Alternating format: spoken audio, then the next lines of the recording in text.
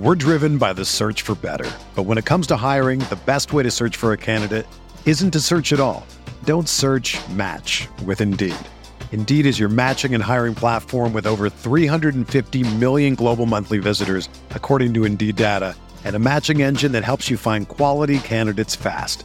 Ditch the busy work. Use Indeed for scheduling, screening, and messaging so you can connect with candidates faster. Leveraging over 140 million qualifications and preferences every day, Indeed's matching engine is constantly learning from your preferences, so the more you use Indeed, the better it gets. Join more than 3.5 million businesses worldwide that use Indeed to hire great talent fast. And listeners of this show will get a $75 sponsored job credit to get your jobs more visibility at Indeed.com/Blue Wire. Just go to Indeed.com/Blue Wire right now and support our show by saying that you heard about Indeed on this podcast. That's Indeed.com/Blue Wire. Terms and conditions apply. Need to hire? You need Indeed. Arizona, Colorado, Indiana, Michigan, New Jersey, Tennessee, and Virginia. WynnBET is now live in all these states, and the excitement of Wynn Las Vegas has finally landed in online sports betting and casino play. For boosted parlays to live in-game offs on every major sport, WynnBET gives you the tools to win. Sign up today for your risk-free $1,000 sports bet. Download the WynnBET app now or visit wynnbet.com. That's WHNN bet.com to start winning. Blue Wire. Welcome back. This is the Big Blue Banter New York Giants football podcast. I'm Dan Schneider, joined as always my co-host Nick Velato. Today we're going to do a little bit of talk on some national media weigh-ins. For the first time, I guess, all offseason. It's been a while at least.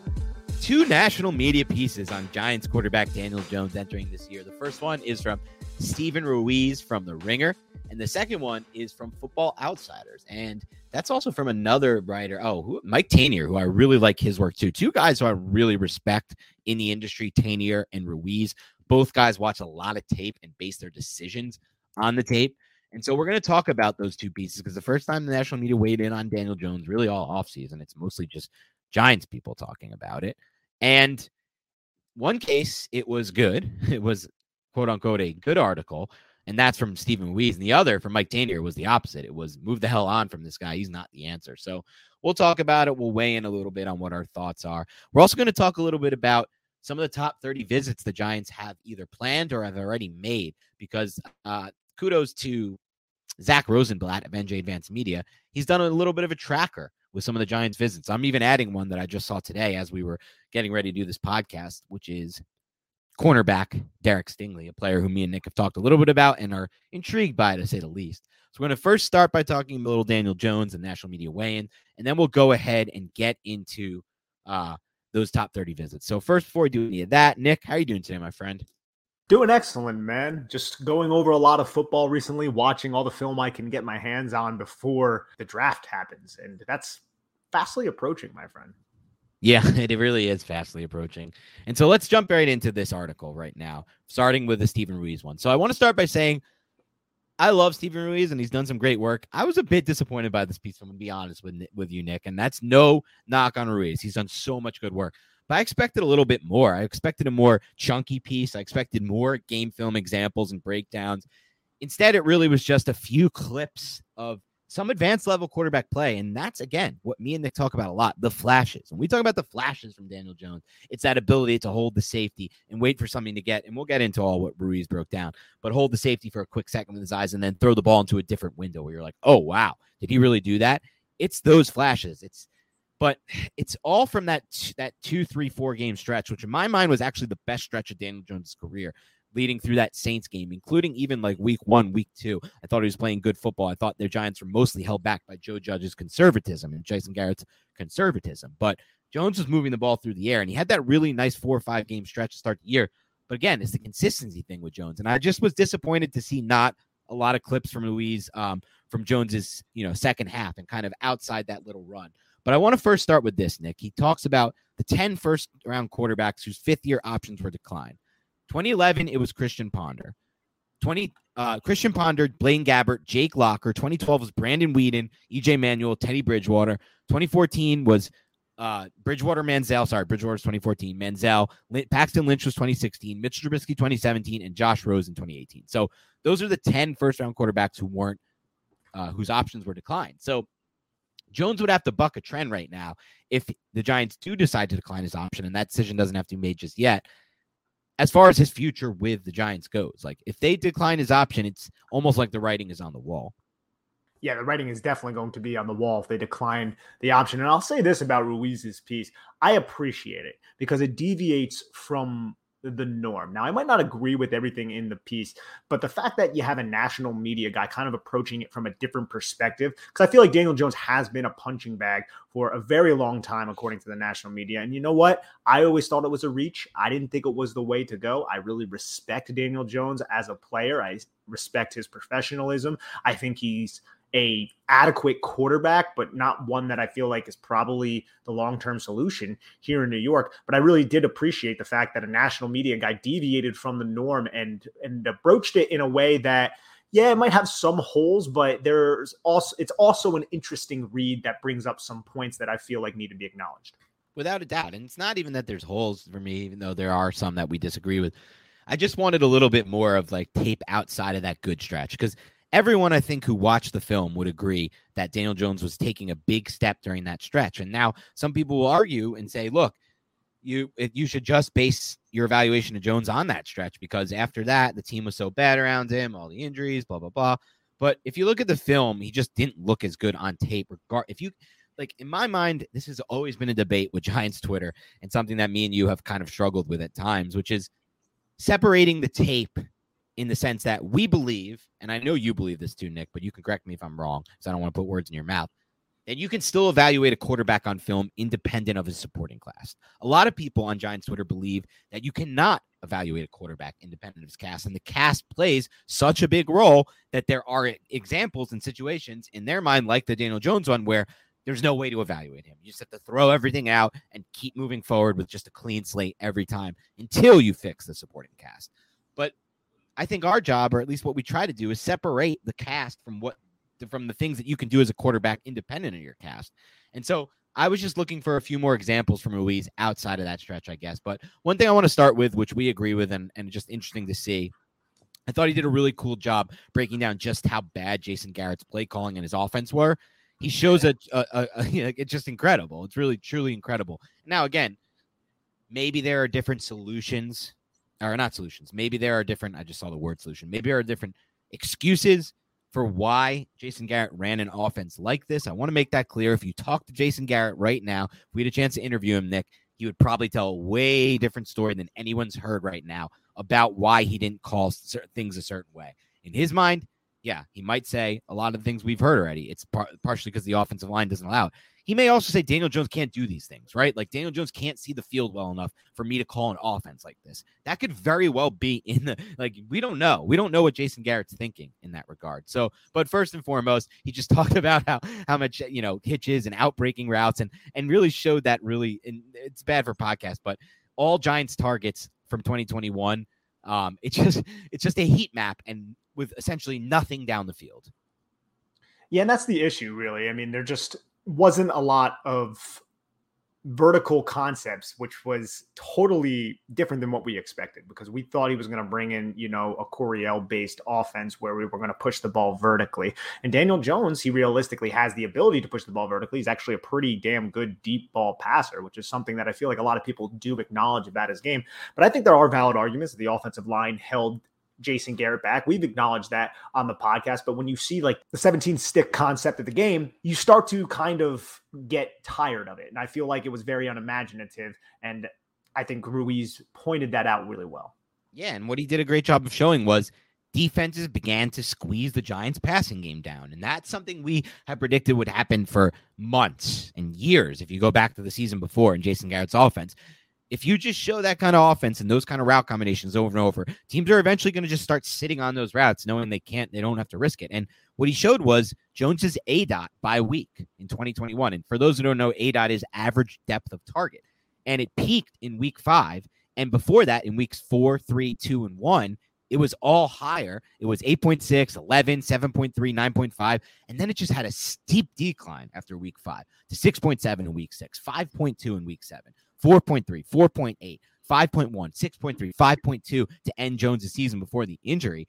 And partially, at least according to Ruiz, what he blames this on is that defenses began to clamp down and squeeze the Giants' passing game. And in his mind, that's not necessarily on Jones as much as it is on the coordinator, because what he said is there were no more layups provided by Jason Garrett, and there were none throughout. And if Jones needed time in the pocket or space, this is according to Ruiz, to make a throw, he had to create it for himself. Good NFL quarterbacks are expected those things every so often. For Jones, it was required on most plays. And so I think there is a very legitimate argument to be made that defenses were able to predict this Jason Garrett offense, and it played a bigger role even than I'm saying now in why Jones was not able to find success after that week 5 game. But that's not a surprise to us, Dan. Like, that's something that we said time and time again on the Big Blue Banter podcast.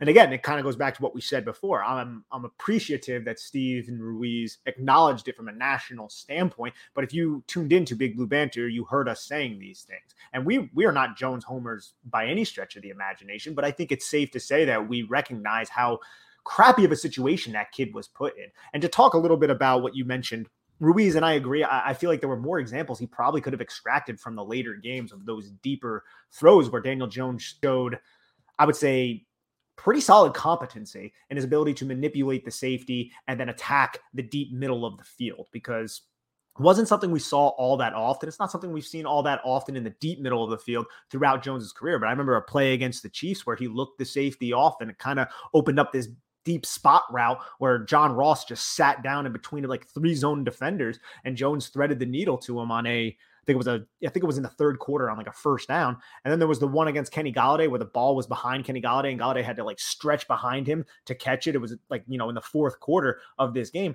And it was an impressive throw. I know it was behind Golladay, but it was behind Golladay because the linebacker was kind of sitting in that zone right underneath. And if Jones kind of led Golladay, it could have ended up being an interception. So there were some later examples of Daniel Jones showing above average processing and aggressiveness attacking the middle of the field.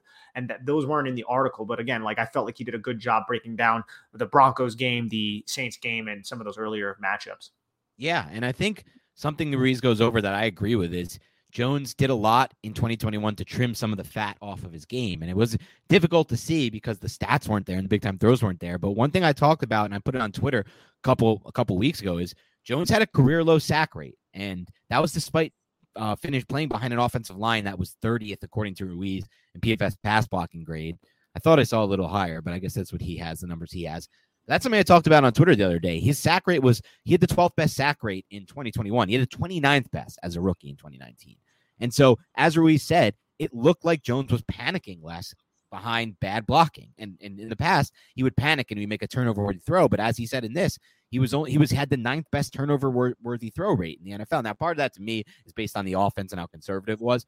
But back in the day, in 2019 and 2020, he had less of a plan to kind of combat this terrible offensive line and the pass rush coming down on him. So I thought he improved there, but mostly from the sack rate standpoint. I said it the other day, there's been a lot of studies and data to show that, look, this consensus belief that sack rate for that if a quarterback gets sacked, it's all on his offensive line is wrong. Some quarterbacks take a lot more sacks than other quarterbacks, a considerable margin. And that is a quarterback stat as well, taking sacks. And I think Jones has done a really good job to kind of improve that and get better at understanding the pass rush. I still think there's a long way to go there, and I still think he can do better with the pocket manipulation. A lot of his solutions now is either it's less the bail right, but he still has the bail right in his game, and still it's mostly just kind of step through it. I kind of want to see him do more of sliding and resetting within the pocket, but as fact of the matter is, he has a much better plan. He's not just panicking and taking sacks anymore. No, he's not. And there were plenty of times throughout the All-22 this year when we said, oh, wow, Jones, he really, he hit that shoulder fake, stepped up in the pocket, evaded a rusher, dipped the back shoulder to kind of protect the ball. Because, I mean, let's be honest, Daniel Jones has become synonymous with fumbling the football kind of at the top of those pass rushing arcs when those defensive ends can really just swat at the football. But I felt like he did a solid job protecting it this year and then stepping up in the pocket and delivering a throw, whether that be outside the numbers or over the middle of the field. Those are little things about his game that I learned to appreciate in 2021. Now, was it overly consistent? And that's something that I feel like can be argued. I still think, and I hate this, but I think it's true. I think Daniel Jones, how I viewed him going into this season, it hasn't deviated all that much. This is a guy who has shown it, who has flashed, but he hasn't yet put it all together for a consistent string of games. And that is an issue. And we went into last season, Dan, with the mindset about Daniel Jones. Hey, it's a make or break it year. We said it several times. Like, oh, it's a make or break it year. And now we are a year later and we're like, it's a make or break year, kind of, with the new regime. It's kind of a bridge quarterback for whoever's going to be here next. So it's an unfortunate turn of events for the kid. Didn't get a fair shake, but here we are in 2021 where the option about his 5th year has got to be picked up in less than a month, and I doubt it will be. And it's interesting because you're right. We are coming into this offseason with a similar thought process and mindset as we had, which is, he still has to prove himself. It's still a make or break it year. But I will say this. I actually thought he played his best consistent stretch of football in 2021. Some people look at 2019, but those games were all over the place. He beat up on a Washington defense that by all means quit. You look at the quotes and the idea that coaching staff was then fired a few weeks later. That was a quit game. He beat up, what was the other? He beat up on one other beat up game, but those games were kind of patchy. There was an in between. There were some bad games and there were some good games. But last year was the first time he had a really consistent stretch of football. That weeks 1 through 5, or even if you want to take out 1, though I did think he played well against a tough Broncos defense and was held back by Garrett in that game. But even if you just look at weeks 2 through 5, he played really well for the longest stretch of his career. That, to me, was the most consistent stretch of football Jones has had his entire career in 2021, which is viewed as one of his worst seasons. But I thought it was his most consistent, the only one I saw a real consistent stretch of football. But ultimately, I need like 8 to 12 or more, man. I need like 10 to 16 games of consistent play for me to believe in you. Honestly, more. I'm sorry. I keep changing this, Nick. I need 2 seasons. I need consistent play at quarterback. I just can't believe in you. And so that's what I'm looking for this year. That's the only thing that can prove me Jones is the solution. If he's consistent the entire year, if he falls back into these spells of really bad play, it's hard for me to get excited about a 4th-year player. But some other things Ruiz broke down were just he credits some of his lack of big-time throws. And Jones had a big-time throw rate of just 1.8%. Almost last in the league. Only 6.6% of Jones's pass attempts alone even traveled more than 20 yards down the field. That ranked 37th out of 37 quarterbacks who qualified.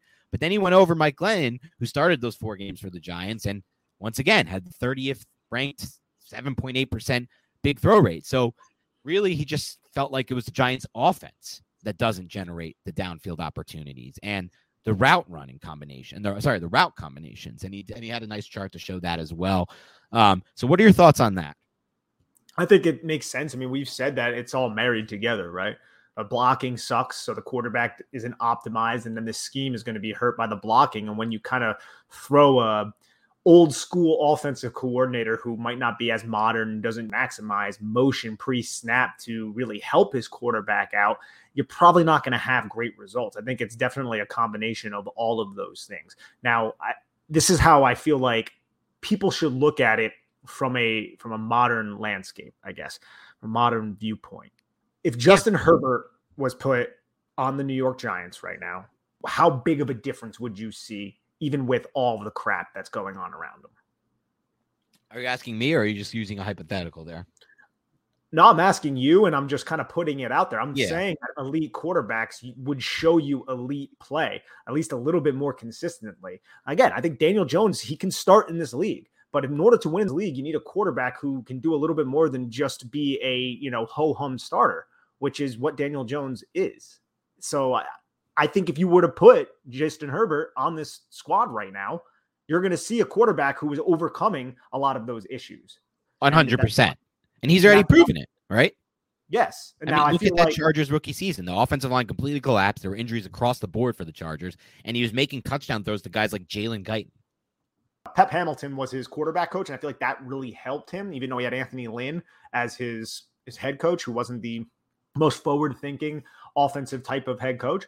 But still, you can see there's a difference between those types of levels of talent. And I think it's unfair to compare Daniel Jones to that player. But when you're talking about allocating a big portion of your cap to this player. You have to view it in that way because you're only competing against 31 other teams. You need to defeat those 31 other teams. You need to have a quarterback who can rise to those occasions. And Daniel Jones, despite having crap around him, has not proven that.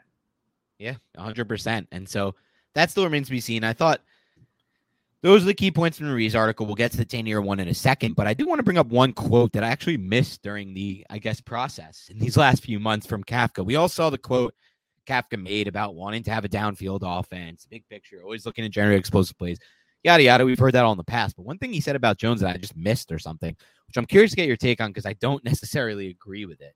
But Kafka said he's athletic, he can make every throw, and he can move outside the pocket. I agree with those three things that Kafka said. Let me start by saying that. But then he said, I think he can throw from different launch points, and I think that's some of his best stuff. I don't know if I've seen that on film.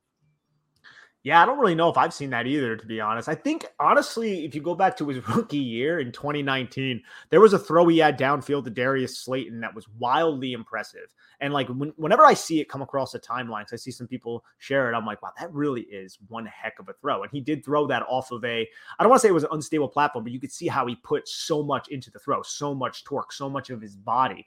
But in terms of him rolling out to his right and throwing off one foot while he's falling back, like you see these elite quarterbacks doing, and I could be wrong here. No prominent plays come to my mind. None at all. I mean, like the throw against Tampa from his rookie season was a nice one where he rolls to his left, makes a throw to Slayton. But I've seen so many more examples of him having really bad accuracy from different launch points. And I've seen so many examples of him making his best throws when he's able to square up his shoulders and step into throws from within the pocket. So yeah, I don't know if, look, there's coach speak all over the place, but I just don't know where that's coming from. That's some of his best stuff. I don't even know any examples, any games. I think it's some of his worst stuff. To me, it's one of the biggest concerns with Jones. Like that's up there for my top three concerns with Jones. Number one being the mental processing. Number two being the weirdly in my mind, just drop off from a ball placement standpoint on the throws 5 to 15 yards that we saw last season. There are some examples of, there are some excuses. I don't want to say excuses, but maybe reasons why, as far as the offense system goes, whatever it may be. But there's been an odd drop off in his ball placement to me, which is not good because that was one of his only good things. And then just, I think among there for concerns to me is the ability to throw off platform, the ability to throw when he doesn't have his shoulders squared. And I just don't know where that's coming from. Well, think about his best throws this season, right? The 52-yard pass from John Ross that was set up off the play action, the Saquon Barkley throw.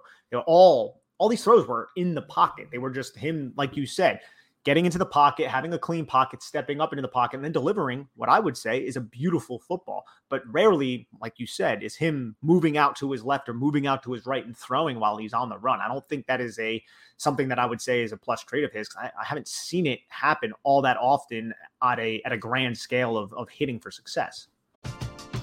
We're driven by the search for better. But when it comes to hiring, the best way to search for a candidate isn't to search at all. Don't search, match with Indeed. Indeed is your matching and hiring platform with over 350 million global monthly visitors, according to Indeed data, and a matching engine that helps you find quality candidates fast. Ditch the busy work. Use Indeed for scheduling, screening, and messaging so you can connect with candidates faster.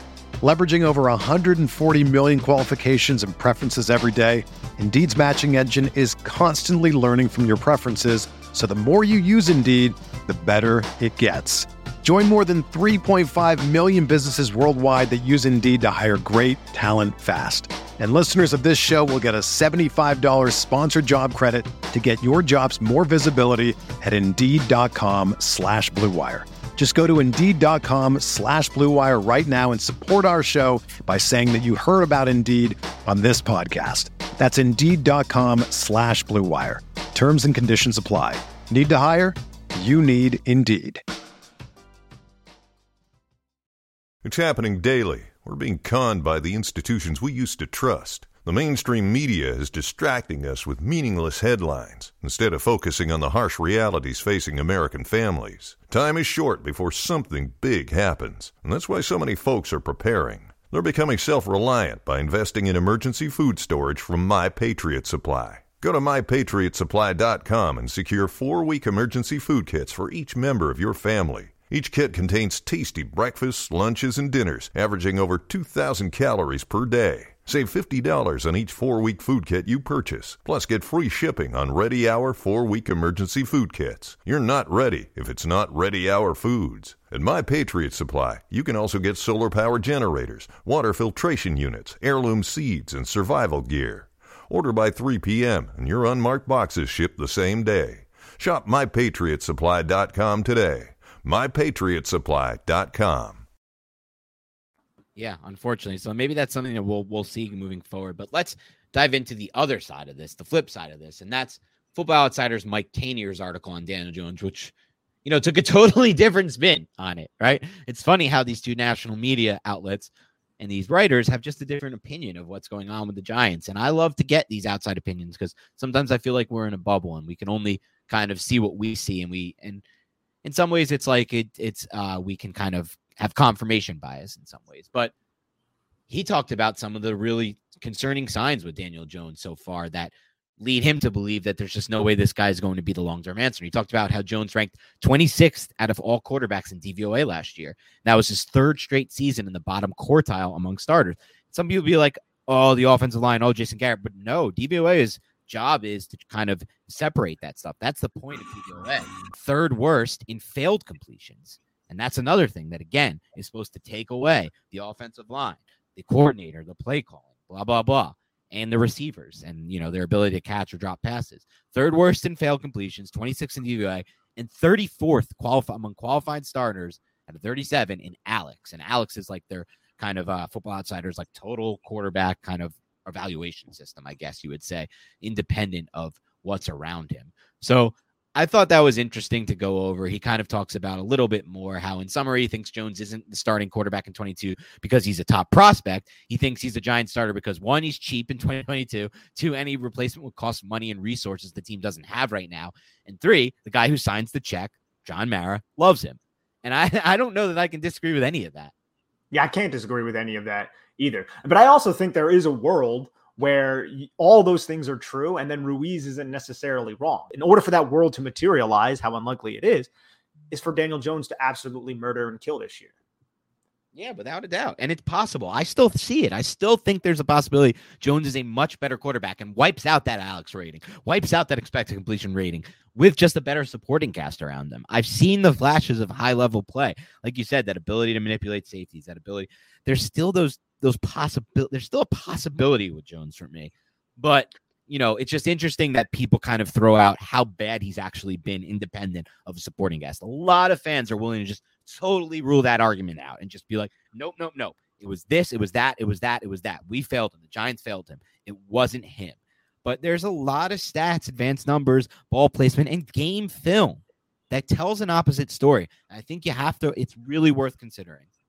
Absolutely. And I actually got this asked to me on Twitter a while back, and I apologize. It's taken me a little bit to bring it up on the podcast. Somebody asked, and I just want to put it out there, and I don't think I subscribe to it, but how much should we be rooting for Daniel Jones? Because if he performs well, the Giants could feel inclined, and John Mara could feel inclined to extend him, which ultimately may not be the best thing for the franchise. And that is a loaded question. That is a heavy question, but I kind of wanted to just throw it out there and see what happens.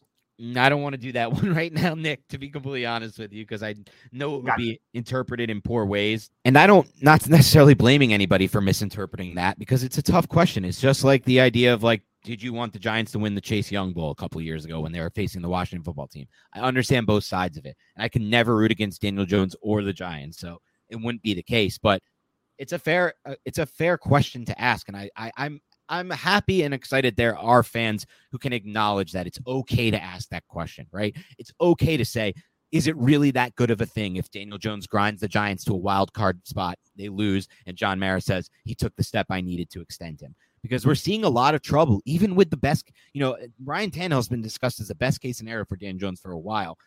And right now, Ryan Tannehill is a problem for the Titans in most people's minds. You look at the really good Titans film guys and an analyst that I've read, and they're questioning whether they want to pay a rising 30, I think it's up to 39 million because they push some of it back. It's going to be like 40 plus million cap hit for a Ryan Tannehill with Derrick Henry extended, and they have to cut guys now, and they can't sign guys, and the offensive line is going to get worse. And they didn't really go that far with Ryan Tannehill. They got the 1 seed and disappointed in the playoffs. And everyone who looks at that Titans team next year is like, Not a chance. I'll take the Chargers over them. I'll take the Chiefs over them. Hell, some people are taking I'll take the Broncos over them. Damn right I'm taking the Broncos over them. I'll take the Ravens over them. I'll take the Bengals over them. It's further the Bills. It's like, at this point, what was the ceiling with the Tannehill? And so I think it's a fair question to ask. I'm not going to get into it right now. Unless you want to dive into this, we'll move on from it. It's your call, Nick. No, I think it is a fair question to ask, and I'm ultimately going to root for the New York Giants. But again, I think you did a good job saying, I appreciate the fact that we have listeners who can ask that and understand that there is a long-term decision that is going to come from Daniel Jones playing really well that will impact the Giants' trajectory going forward. I think Daniel Jones is like I said, I think he's an adequate quarterback, but mistakes are still a part of his game. Carelessness with the football, it's still a big part of his game. Think about the interception to Willie Gay against the Chiefs, the 2 interceptions to Taylor Rapp against the Rams. Those were just underneath defenders who were right there. Now, the one against Taylor Rapp, if I'm not mistaken, he was kind of flowing on a high-low, and then Rapp just did a really good job kind of sinking underneath. But still, there are times where he doesn't account for those underneath defenders and tries to get a little bit too cute, and he doesn't have that kind of velocity of a Pat Mahomes or Justin Herbert to really thread the needle, and it gets exploited sometimes. Yeah, a lot of times there are times where he's thrown off his balance. He's thrown from the spot that he wants to throw. He's moved from the spot he wants to throw the football in, and he's laid on his throw and doesn't have the arm talent and velocity to generate the throw to where he wants to be. Remember the Rams game from a couple years ago? The Giants almost made that upset win. Then he's forced off his spot. He throws late and he throws the interception. This is from 2 years ago, not the disaster game he had last year. And, there's also examples still to me that concern me of him not reading hot all the time. Like year 3, those hot, and he does a good job with this. So this is not a bad thing totally. But in year 3, to me, there should be, especially from a quarterback like Jones, who was billed as a cerebral guy, like part of the reason we were sold on Jones as a top 6 pick is, all right, maybe he doesn't have the greatest arm talent in the world, but at least he's super smart. I don't see it. I don't see the football IQ, the mental processing. I know he's from Duke, but the mental processing isn't there. And I still see examples of him not reading hot on some throws. And that's like, what the hell? It's year 3. I can't be worrying about you not reading hot pre-snap. Like that should be the least of the concerns for a guy like that. And so, yeah, ultimately the Daniel Jones book remains open. We'll see what happens. But I thought it was interesting to hear 2 different media outlets, both writers I respect who use a lot of film and analytics to back up their arguments, kind of have such a different take on what to do with him moving forward. And they both did a good job too. So I highly encourage the listeners to go and read that. Stephen Ruiz from The Ringer and then Mike Tanier from Football Outsiders. And Ruiz did a great job. I didn't mean to say at the beginning of the podcast otherwise. I just wanted to see some more tape, I guess, from some of the later games that was exciting. So I don't want to say, so I rephrase it. He didn't do a bad job. I guess it's just there's nothing out there that he could have done differently about those final 6 games for Daniel Jones. There wasn't much good tape to go on. And that's fair because there just simply wasn't. But let's talk a little bit let's pivot a little here and let's wrap up the podcast, Nick, by talking a little bit about some pre-draft visits because NJ Media's Zach Rosenblatt did a good job of racking up and compiling all the pre-draft visits the Giants have made so far. So I'm going to go through each visit and you can weigh in if you want, and I'll kind of riff off of that if there's something to be said. So today it was reported that Derek Stingley, the cornerback from LSU, will be visiting the Giants for one of their top 30 private visits. Thoughts? I love it, to be honest. First off, you want to ensure that the medicals check out. Reportedly, they do. And he tested at the pro day, and he looked effortless doing all of those things, which is excellent. They might be bringing him into the building to have their doctors really check out that foot, that Liz Frank injury to see. But at the same time, I still think this guy is an option. No one's really talking about it. But if they don't have concerns about the injuries, big if, this is somebody who has probably the best tape. Granted, it was in 2019, as we said, but if it was in 2020, it'd be a different story, but that's some big ifs, I appreciate it, especially if they trade back as well, because he could still realistically fall somewhere to the teens. And I think Derek Stingley Jr. is the cornerback that Wink Martindale is looking for. Same with Sauce Gardner. I think they're both the cornerbacks that he's looking for. So if one goes and another one's still around, I think that's a real decision that the Giants can make. Yeah, and I'm just kind of like I said with Jermaine Johnson. If the Giants did decide to go Stingley at 7, I wouldn't totally hate it because I could understand it from an overall standpoint. They also brought in Sauce Gardner, Ahmad Gardner, for a top 30 visits. They also not only did they bring him in for a visit, they went to his pro day. Shane was at his pro day. They took him out to dinner at his pro day. They've shown a lot of interest in Gardner. And it makes a lot of sense. Just like we were saying with Stingley, it all applies to Sauce Gardner. Sauce Gardner, man, he's somebody who takes football very seriously, and I'm sure Stingley does too. I'm not saying that to slight Stingley, but this is somebody who doesn't smoke, doesn't drink. He's all ball. He's all sauce. And honestly, I think if I had an ideal scenario, Dan, and let's actually play this game real quick. We're getting closer to the draft. What is your ideal realistic scenario for 5 and 7, no trades? Ideal realistic scenario for 5 and 7, no trades. I think I'm leaning now toward Neal and Sauce as my ideal scenario. That's mine, to be honest. I think that is. Now, I can definitely be talked into other people, and I'm not stamping it in. Like I always say, there's plenty of paths to success, and the Giants are in a good position with 2 top 10 picks. That is a very, very rare thing. And ironically, the Jets have 2 top 10 picks as well. So I think they're in a great position. But if you're saying with the impact players here, get that right tackle to really help solidify the offensive line, great player in Evan Neal or Ike Ekwonu or Charles Cross or whoever, and then Sauce Gardner to be the staple of a passing defense that has been dominant in Baltimore under Wink Martindale. And you also have a Dory Jackson and then Aaron Robinson, and then you can really start building the rest of that defense up. Yeah, you got to remember a big reason why that Baltimore defense had those dominant stretches until last year. And last year is also proof as to what I'm about to say, because the injuries happened, is that they had that stable of corners, man. They had 2 lockdown corners and then a third really good one. The Giants right now have one, I would say, really good one in Adoree Jackson, and have the chance to get a lockdown corner, even better in my mind, at least ceiling-wise, in Sauce Gardner. So they would have that to start with the potential of having that third guy in Aaron Robinson. Now, I don't want to call him that yet, but it's potential that he can be that guy. I saw enough flashes that I believe it's possible, very possible, especially looking at what Baltimore did with their D and who their third corner was, and the idea that we can kind of keep Robinson in the slot where I think he's at his best as a corner. So it's exciting to think about from that standpoint. Dan, did you see the tweet that I put out this morning about Sauce Gardner against Calvin Austin, the wide receiver from Memphis? How, I think that really speaks to Sauce. This is in 2020, so it's not even his breakout year, but they were putting him in the slot against Calvin Austin, who's off the line of scrimmage. And Calvin Austin, for those who don't know, is 5'7", teetering on 5'8", very explosive, good release package. He's somebody who could be selected on day 2 because of his rare elite burst in athletic ability that he possesses. And he's a nuanced wide receiver coming out of Memphis. We've seen these Memphis skill players come into the NFL and just dominate in recent years. And you're putting a 6'3", high cut hipped individual on him in press. And he's doing a pretty damn good job. Now, Austin got him a couple of times, but that really speaks to the fluidity of Sauce Gardner and just the overall nature of him. Yeah, Sauce Gardner is a better prospect than Calvin Austin, but those 2 skill sets and those 2 body types are completely different.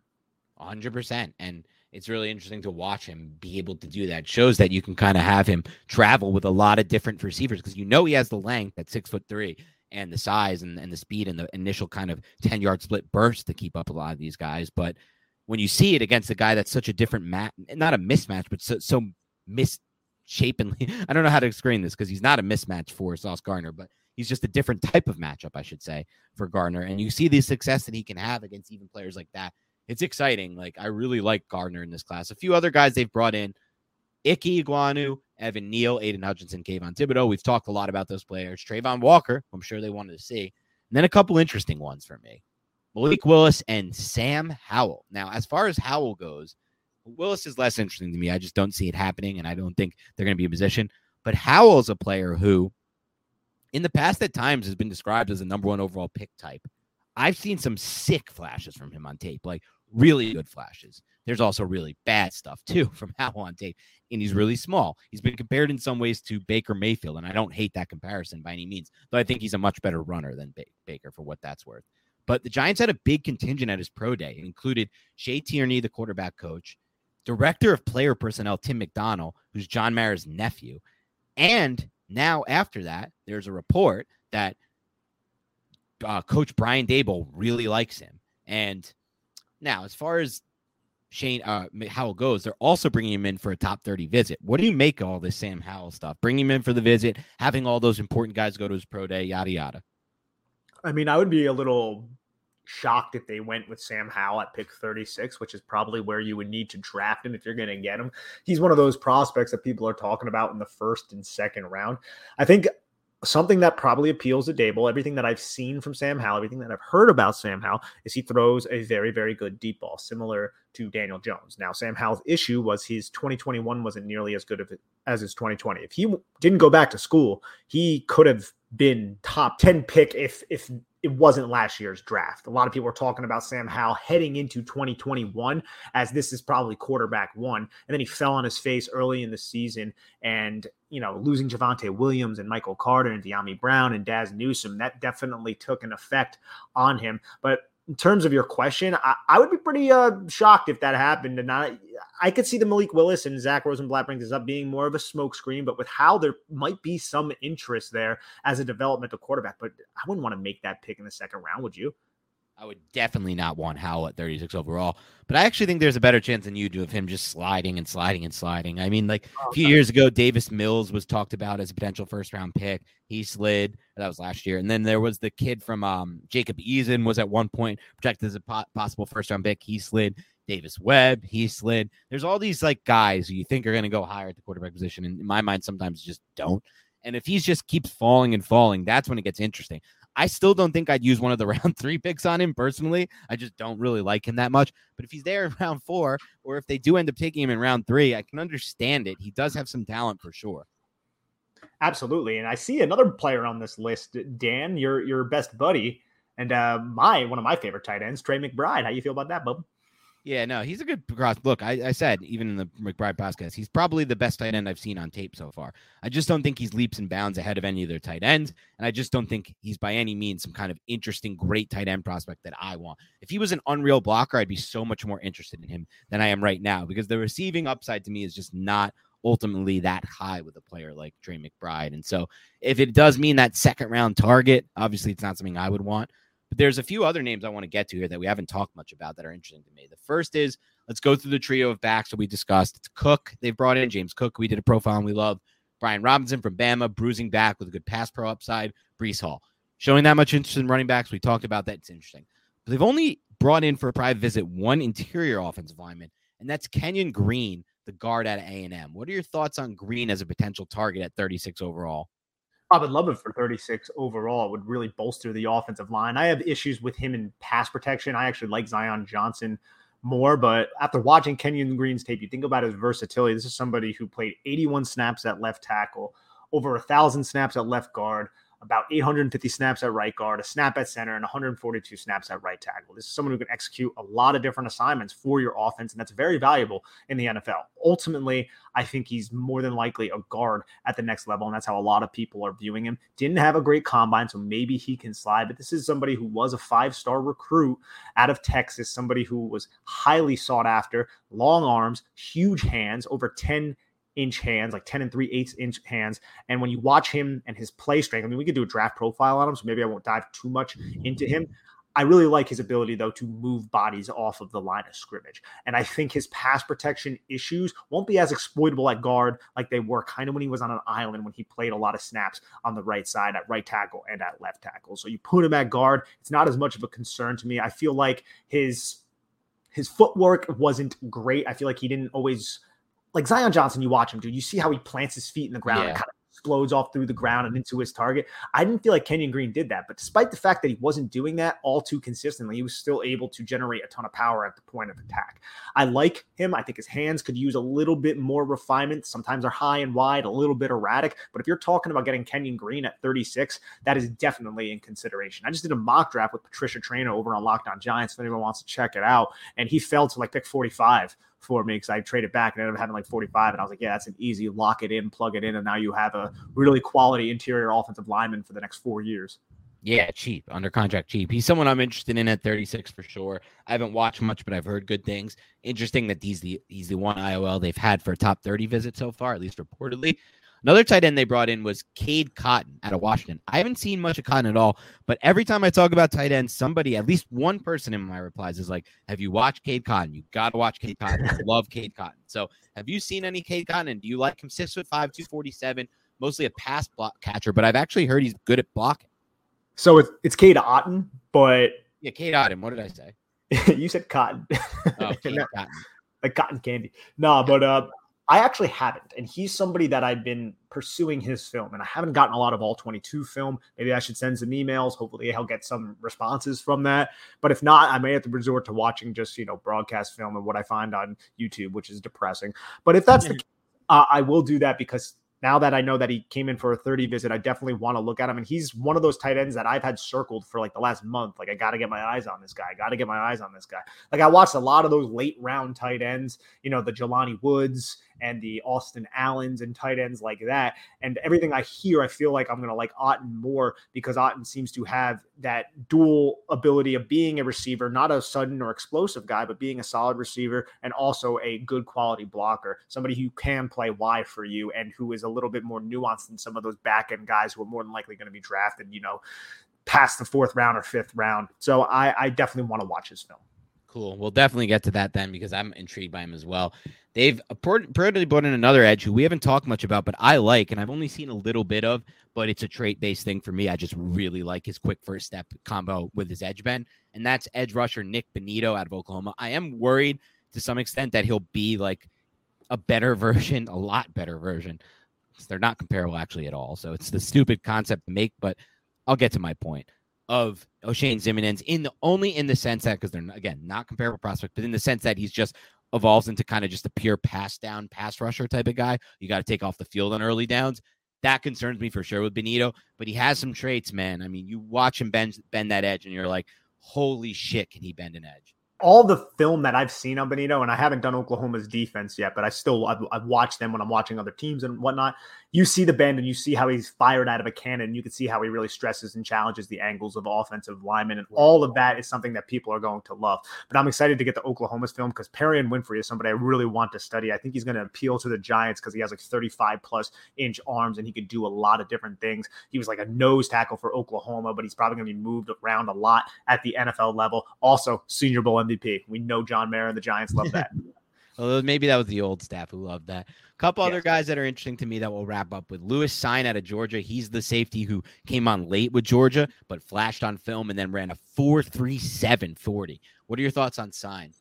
Yeah, I love him, to be honest. I think if you don't go the direction of you love him. Interesting. Yeah, I didn't know you loved him.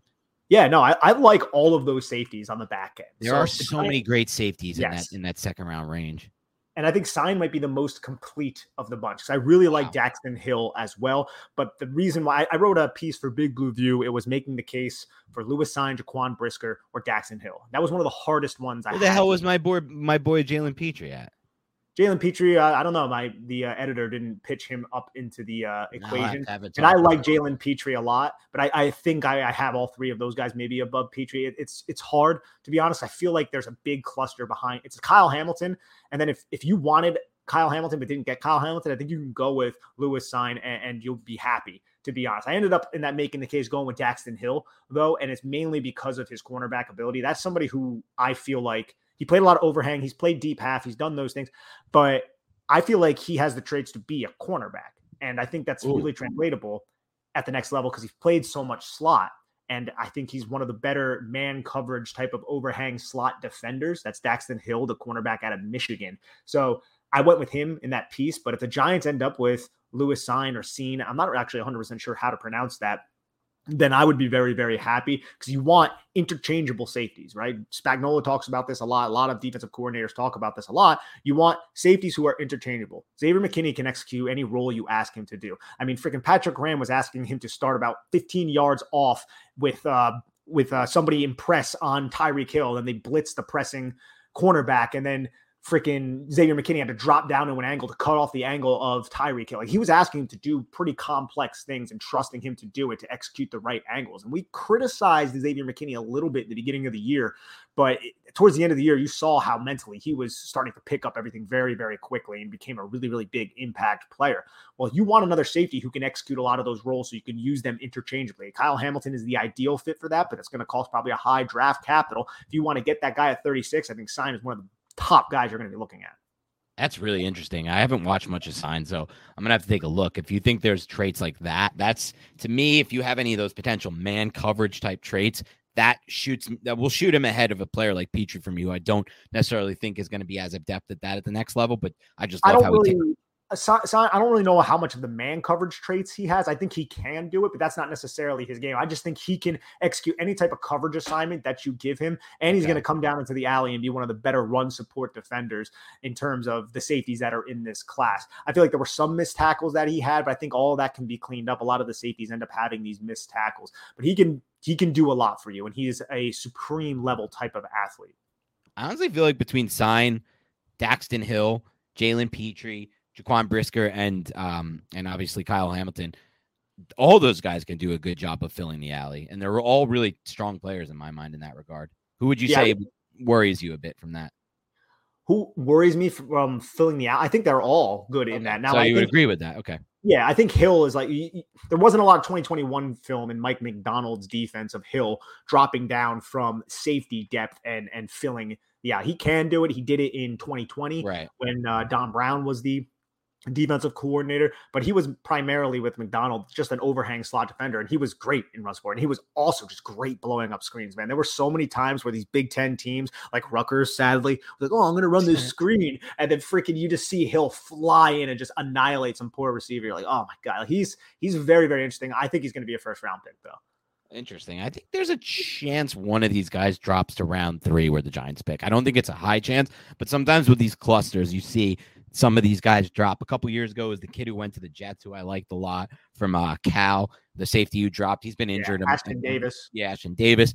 Just sometimes you see these safeties drop. It's a position that can drop. So I'd be curious if they can get some value there maybe in round 3. Last guy I want to go over as far as reported visits go, and then we'll wrap up here, is a guy I don't know almost anything about, and it's Cordell Flott from LSU. He's viewed as more of a late-round developmental cornerback, but has the length and the speed. You have any thoughts on Flott? I do not. No, that's a unique last name, but I haven't watched Flott. We also had the local guys. Right. I think there are a couple. Now, 2 of those guys there's 3 that he really mentions, and 1 I haven't seen yet. But Bo Melton, the wide receiver from Rutgers, and Jesse Luketa, the edge linebacker, defensive lineman, whatever the hell you want to classify him, from Penn State. Those are both interesting late round flyer types who I feel like can step in and be solid contributors. Melton a little bit more on special teams, whereas Luketa, he can just do a bunch of different things for you. He's not dynamic at any one thing, but if you watched him in the Nittany Lions defense, you could see he's like, oh, he's a 1 technique now. Oh, he's a 3. Oh, he's a 5. Oh, he's playing stand-up linebacker. Oh, he's in a 2-point stance as an edge. Oh, he's in a 4-point stance as an edge. He just did a lot of different things and wore a lot of hats for that defense. Yeah, which is awesome too. A few other things just to give notes on. Joe Shane's been at a lot of pro days, and that's not common for a GM. That's what Rosenblatt says, and he's right. Those include Alabama, Oregon, Georgia, Cincinnati. There's been huge Giants contingents as well at pro days of Neal, Kwanu, Cross. He mentions, we talked about in the past, Giants offensive line coach Bobby Johnson ran some drills with Charles Cross at right tackle. Johnson himself has been at a lot of pro days himself. He was at Central Michigan to see Bernard Raymond, a player I like a lot. Memphis to see Dylan Parham, who we haven't talked about much, but I kind of like a lot too as an interior offensive line target. And then he watched Tennessee Chattanooga guard center Cole Strange work out in March. I think Parham and Strange are both excellent interior offensive linemen that you could possibly get on day 3 of the draft, who can step in. They can play center. They can play guard. I really like the idea of adding both of those players. And I kind of wanted to throw this really, as you would say, harebrained idea out at you. All right. We are fixated that the Giants are going to take right tackle. I am a firm believer that they will. What if they don't, and they go after a Raymond a little bit later, or Ryman a little bit later, or go after some other tackle, and they're confident in some of those later round tackles, and then they just double up on defense? How wild would that be? Yeah, it would be interesting. It would probably show a little bit more faith in Parrott, I think, than people would imagine. Like maybe they saw some tape on Parrott where they're like, we could combine him and Ryman and maybe find something out of those 2. Though I think, honestly, Ryman could end up going around 1. I wouldn't be shocked at all. So do I really like him, so we'll see what happens there. But it's interesting. I do ultimately think they're going to go tackle, though, with 5 or 7. I just feel like they're locked in there. They know how bad it is on the offensive line. And even Mara, who plays a little bit of a role, I think, still, even today, has a feel there. I like Luke Fortner a lot as a late-round center guy. That's the guy I'm kind of fixated on. Yeah, I brought up Luke Fortner every chance I can get on so many different podcasts. And I've told this story probably on this podcast. I literally went into his film expecting to see Darian Kennard dominate, and I was like, who the hell is the center? I'm like, Yeah. why is everybody talking about the center? He's probably like a really good sophomore or something. He's not draft eligible. It's like, oh, he's a senior. I'm like, hey guys, we should probably start talking about this dude. I really like his game as well. What is he, 6'7"? Fortner? I don't believe he's that big. I think he's 6'6", 6'7". We're gonna have to look that up. I don't believe he's that big. Let me take a look real quick. I thought because I thought he was super long. 6'4"? Let's see. Nice 6'4". Oh no, he had.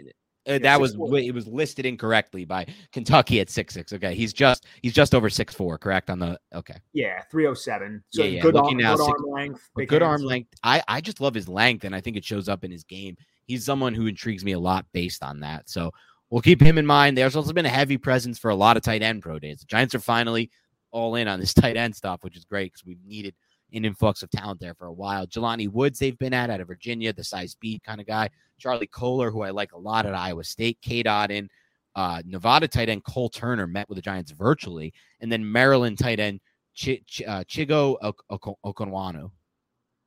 You know what? It wasn't as bad as I expected. Well, I cut off his first name on purpose so I could try to get it close to right. And then obviously Jerome Henderson has been at Stingley's Pro Day, and that was before the Giants had him in for a top 30 visit. They also met with Jalen Petrie the night before his pro day. So I think that's interesting too. That's the Baylor safety who I like a lot. And then finally, what'd you say?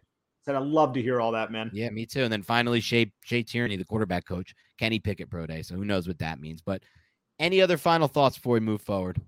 Yeah, the Shea Tierney, I'm not going to read too much in. I highly doubt the Giants would go quarterback in the first round right now. But those tight ends, man, that's a good cluster of guys to really watch. Okonkwo, though, the kid from Maryland, I wish he was more physical as a blocker, but he has some real explosiveness. It was on display at the combine, but he's a little bit of a project. So somebody who maybe a day 3 target, but I'm hoping that they go with somebody who has a little bit more blocking chops. That's fair. All right, that's all we have for today on the Big Blue Banter podcast. We will talk to you soon. Have a great rest of your week, and go Giants.